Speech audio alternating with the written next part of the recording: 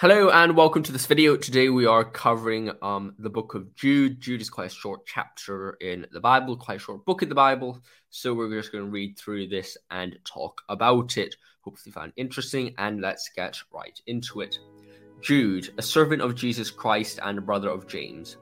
To those who have been called, who are loved in God the Father and kept for Jesus Christ. Mercy, peace, and love be yours in abundance.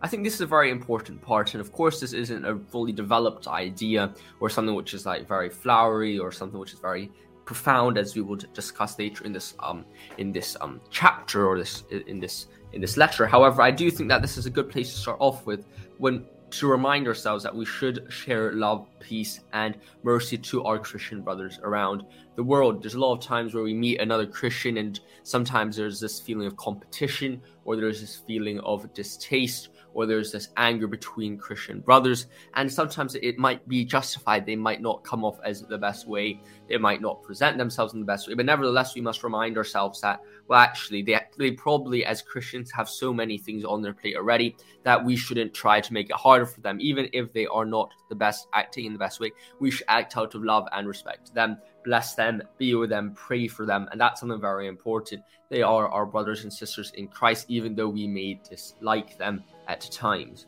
Verse 3. Dear friends, although I was very eager to write to you about the salvation we share, I felt compelled to write and urge you to contend for the faith that was once for all entrusted to God's holy people.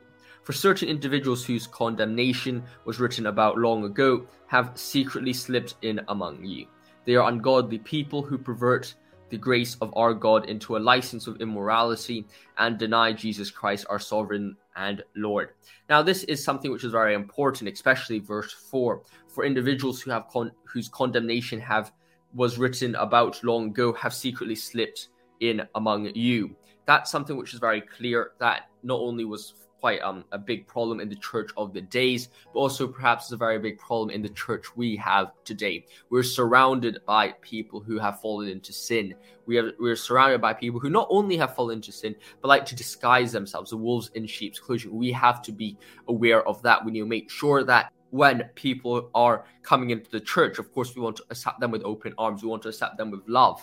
But nevertheless, we have to recognize that actually it is possible that those people may not be coming in with good intentions, and that we must test them, judge them by their fruits. We must judge them by what they are preaching. And if they do err, we need to try to teach them back to the path, because sometimes people who are allegedly wolves in sheep's clothing, when people are thinking about that, lots of people become very militaristic. People become very militant when they're approaching these people and say, oh, you must be from the devil. And that might not be the case. It might be true that they're not Christians and they might not warrant salvation. But it is also true that they might not be from the devil himself and that they're trying to harm other Christians' faith.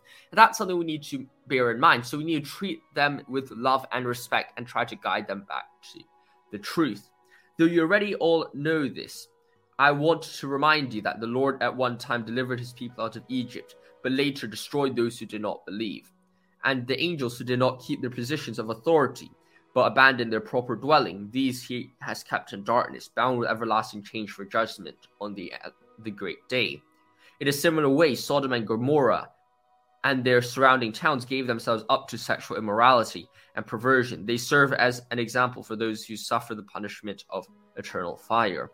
Now, what this says is very clear, and I think this is something very important, is that God will punish everyone, regardless of who they are, unless you repent to Christ. Christ's redemption is very great. It is something which is very important. But if we do not repent and turn to him, we bring on punishment upon ourselves. It is not God's problem, but our fault. We bear the responsibility of our own punishment if we do not follow him.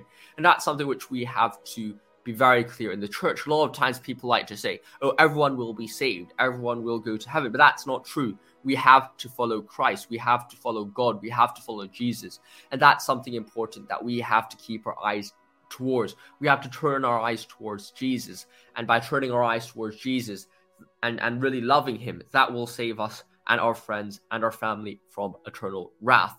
And that eternal wrath, although it's depicted as something evil in the world we live in today, is completely justified, just as the angels were punished, just as those in Sodom and Gomorrah were punished. They deserved their punishment. It's not something which you could say, oh, they didn't deserve it, whatever. No, they did deserve it. God, a just God, punished them. And hence, as a conclusion, a logical conclusion, they did deserve it. In the very same way, on the strength of their dreams, these ungodly people pollute their own bodies, reject authority, and heap abuse on celestial beings. But even the archangel Michael, when he was disputing with the devil about the body of Moses, did not himself dare to condemn him for slander, but said, "The Lord rebuke you." Yet these people slander whatever they do not understand. And the very things that they do not understand by instinct, as irrational animals do, will destroy them. What is very true here is that when you understand authority, we cannot speak of ourselves as authority to talk to the devil, even if he was a devil, to say, well, actually, I am better than you. Oh, the devil, I am stronger than devil. That mindset would naturally lead you to damnation and struggle and suffering and arrogance. However, even an archangel has to say, the Lord rebuke you. We are speaking on authority of God, not as God himself. And that's something we talked about in Genesis 1 and, of course, in our analysis of John 1 as well. Woe to them, they have taken the way of Cain. They have rushed for profit into Balaam's error. They have been destroyed in Korah's rebellion.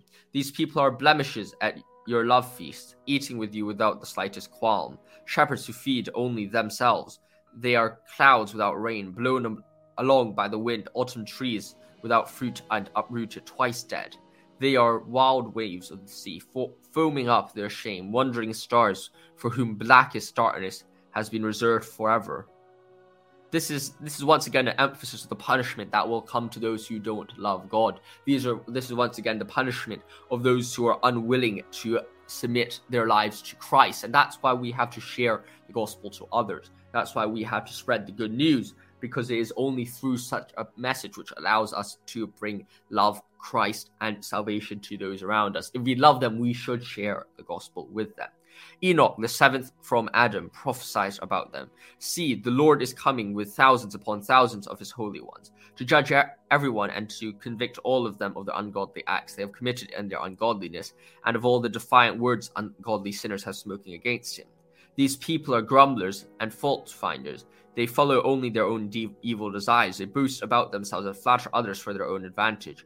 This is so true. We must fight against such actions. We must fight against other people who do this, but also fight against ourselves when we see ourselves falling down that path. We must hold other people accountable, especially our brothers and sisters in Christ, but also hold ourselves accountable. We must find a way to say, well, actually, you're getting off target. You're getting off track. Get back on track. Get your life together, son. And that's something very important that you have to focus upon. But dear friends, remember what the apostles of our Lord Jesus Christ foretold. They said to you, in the last times there will be scoffers who will follow their own ungodly desires. They are the people who divide you, who follow mere natural instincts and do not have the Spirit. But you, dear friends, by building yourselves up in your most holy faith and praying in the Holy Spirit, keep yourselves in God's love as you wait for the mercy of our Lord Jesus Christ to bring you to eternal life. That's something which is very important. You must continue to pray to God. You must continue to develop in Jesus Christ. Salvation isn't a one-way path where you go through the place and you say, oh, actually, now the salvation is complete. You must keep on going. You must keep on fighting.